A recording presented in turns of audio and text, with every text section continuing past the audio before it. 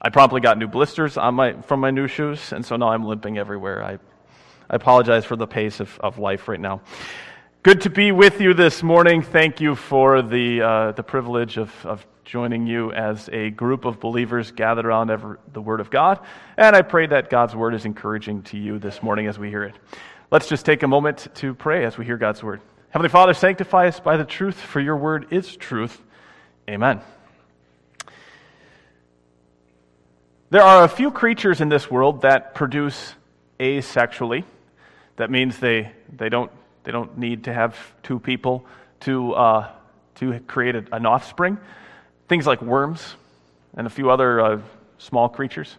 But pretty much every creature on the planet, including human beings, has to have a mother and a father. Every individual belongs to a family some way by blood. And the Christian position is that, in the same lines, every Christian, by a physical connection through word and through baptism, belongs to something of a family, belongs to a group of believers. You can't be a Christian in isolation. There's no such thing as the asexual reproduction of a Christian. You don't spontaneously generate. You've got to be physically connected to some other people. Now, I know, though, at the same time that some of you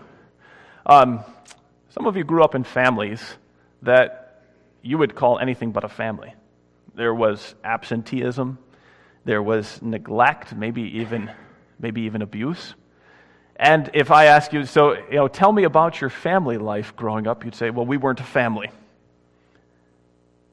So not every family that is a family by blood is actually a family. You're not really a family.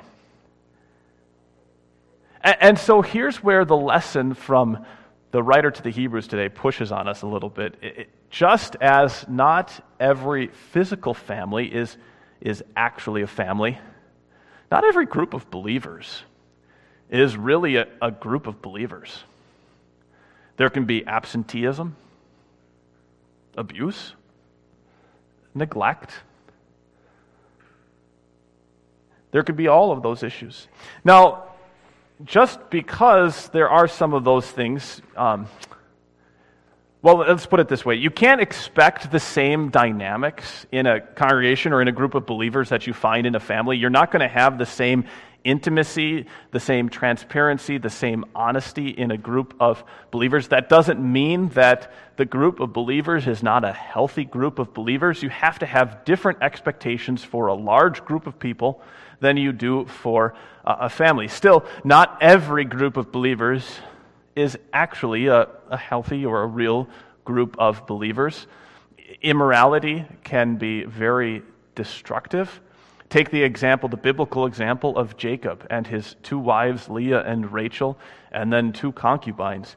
When Leah finally had a child, she said, "Now my husband will love me." Wow, what pain, huh? I feel terrible for her. What a terrible thing she went through. And really, you're going to say that family, that group of believers, was a healthy group of believers? Or take what Paul says about what greed does to us. He says the love of money is the root of all kinds of evil. Greed can be really destructive as well to a group of believers. Most of us, we can't do much about the choices that people make about their physical lives, and thus the physical connections that we have with them.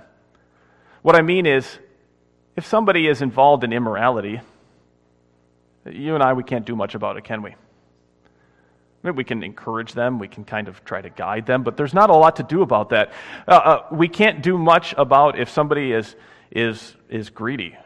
There's not much that we can do about that. We can do something about the non-physical connection that we have with people. We can do something about what we might call the spiritual connection with people, and that's what the writer to the Hebrews wants to put before us this morning. He challenges us, and he says, just because you think you're good at dealing with immorality, or you're good at dealing with with finances and greed. If you say that, what you're saying is the important stuff of what brings a group of people together is the physical connection. And the writer to the Hebrews says, no, there's something much more important to building this healthy group of people. If you focus on the non-physical connection, the spiritual connection that you have, you can really become a family, a spiritual family, a group of believers that is tightly bonded together. And so let's do that this morning with the writer to the Hebrews. Let's become a real family of believers. He starts it out this morning by telling us how Jesus feels about us. And this is probably the most important thing to becoming this real group of believers. He tells us, well, it's a beautiful verse, verse 11. Jesus is not ashamed to call them brothers and sisters. That's pretty credible, isn't it? That's just an awesome statement, especially when you start to think about the genealogy of Jesus. Genealogies are not something that I encourage you to spend much time on. If you're just reading the Bible for the first time, I tell you, skip the book of Numbers, or at least most of it. Skip the book of First Chronicles, a lot of it. And focus on the stories of Jesus and then the Paul letters. If you're reading the Bible for the fourth time, you should read all of Numbers. Got to read all the names. You just have to do it. There's one genealogy, though, that everybody should know, whether you've read the Bible once or 5 times. At least you should know it a little bit. Tell me, do you know these names?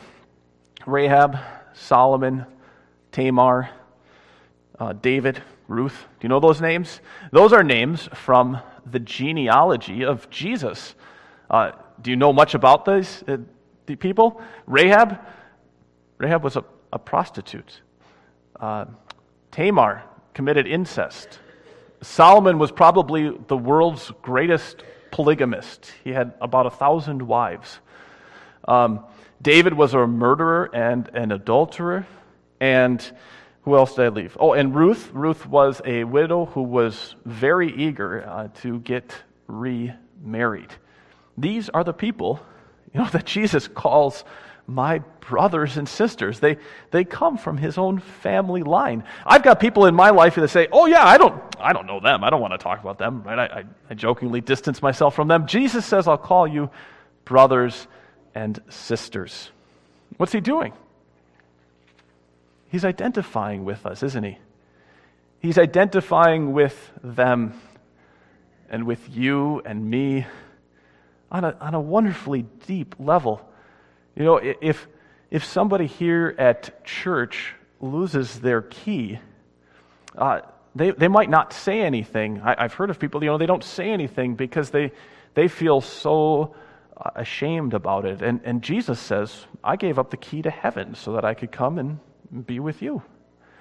And if one of us, we do a bad job cleaning and somebody says something to us and we feel ashamed about it and so we never want to clean again, which happens, Jesus says, I gave up the cleanliness of eternity and of heaven and God himself so that I could come down into the mess and the muck and the pigsty of this world. I want to be with you.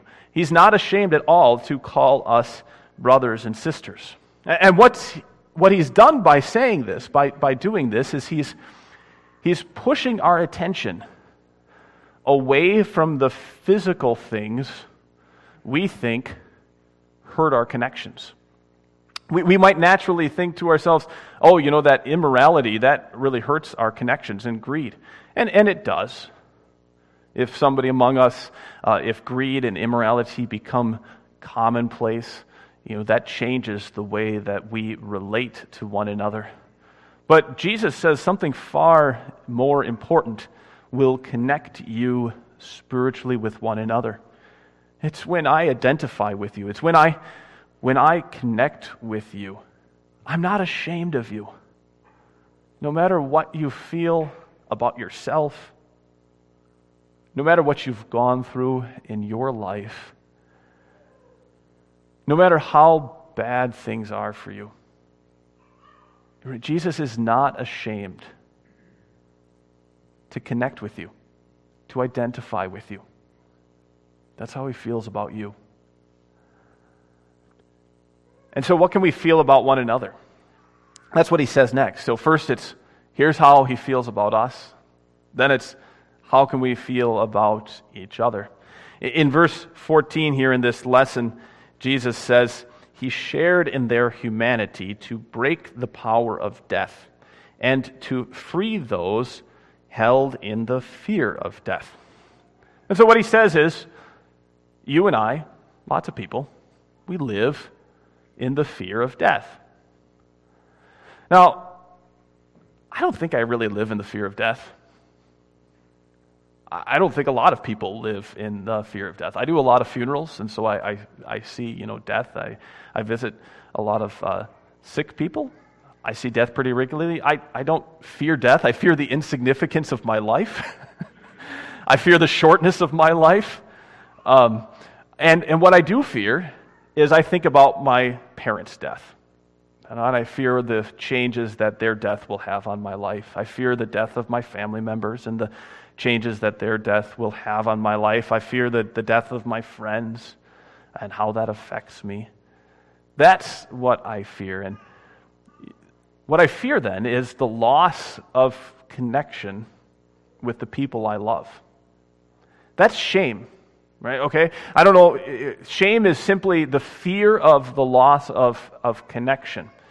Another way to say what the writer to the Hebrews is talking about here is using psychologist Sigmund Freud. Maybe Sigmund Freud, he's a kind of a crazy guy, and so you probably don't think real highly of him, but he said every now and then something that's pretty helpful.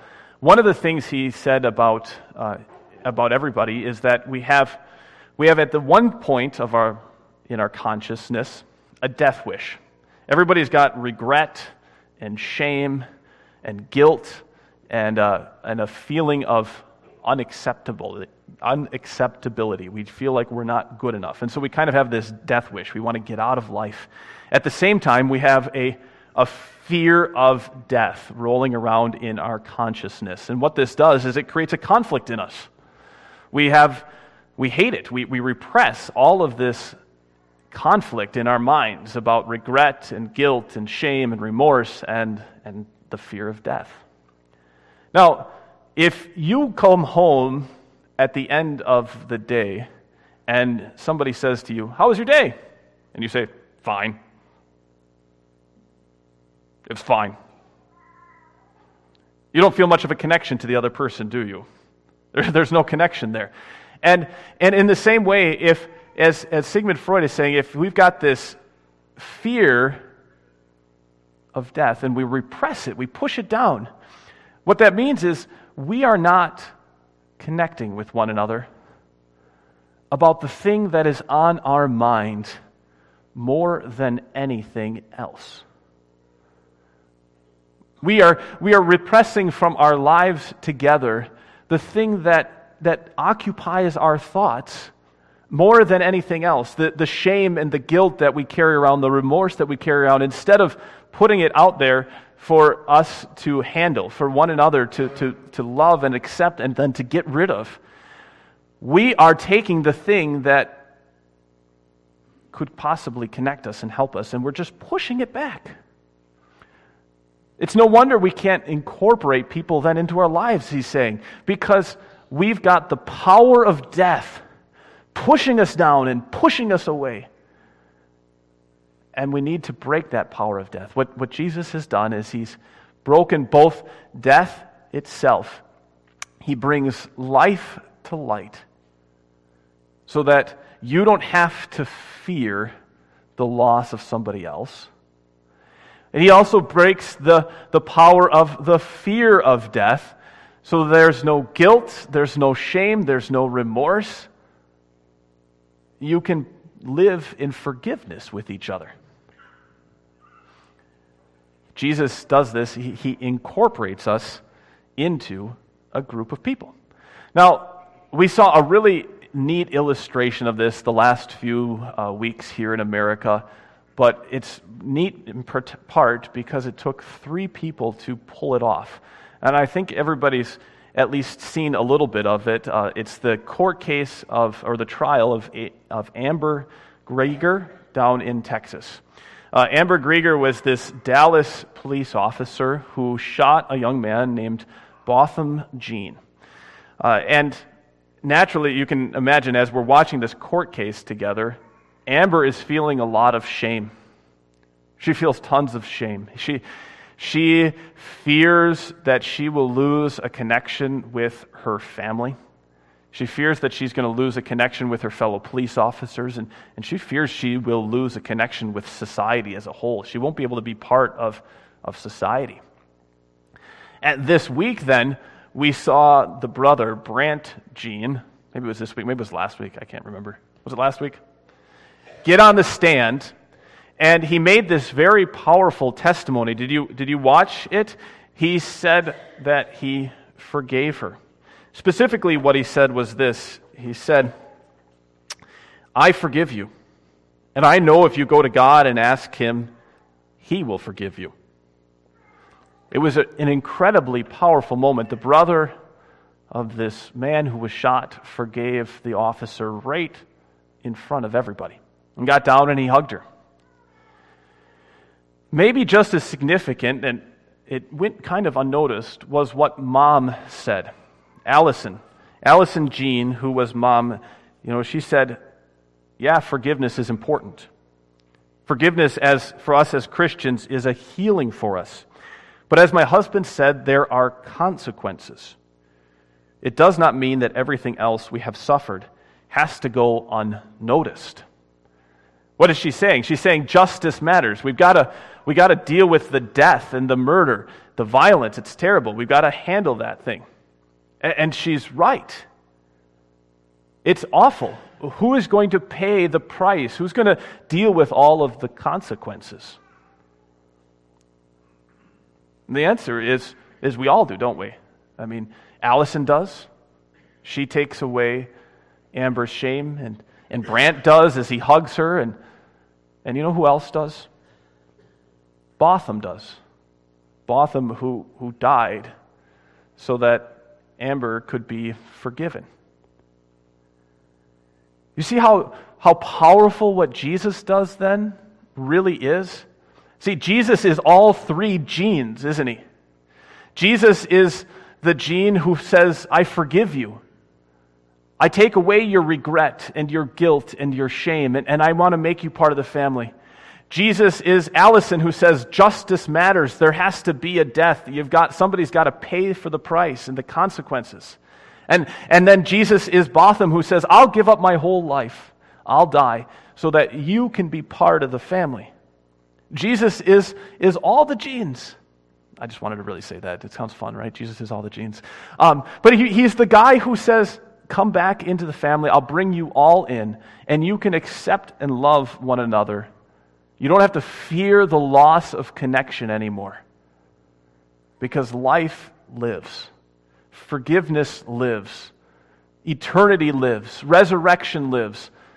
Be part of this family. Jesus incorporates people, we do, into the group. So what do we do with this? How do we make this into a reality in our lives? So far, what we've heard is, here's how Jesus feels about us. He identifies with us. Then how do we feel about each other? We incorporate people into our group.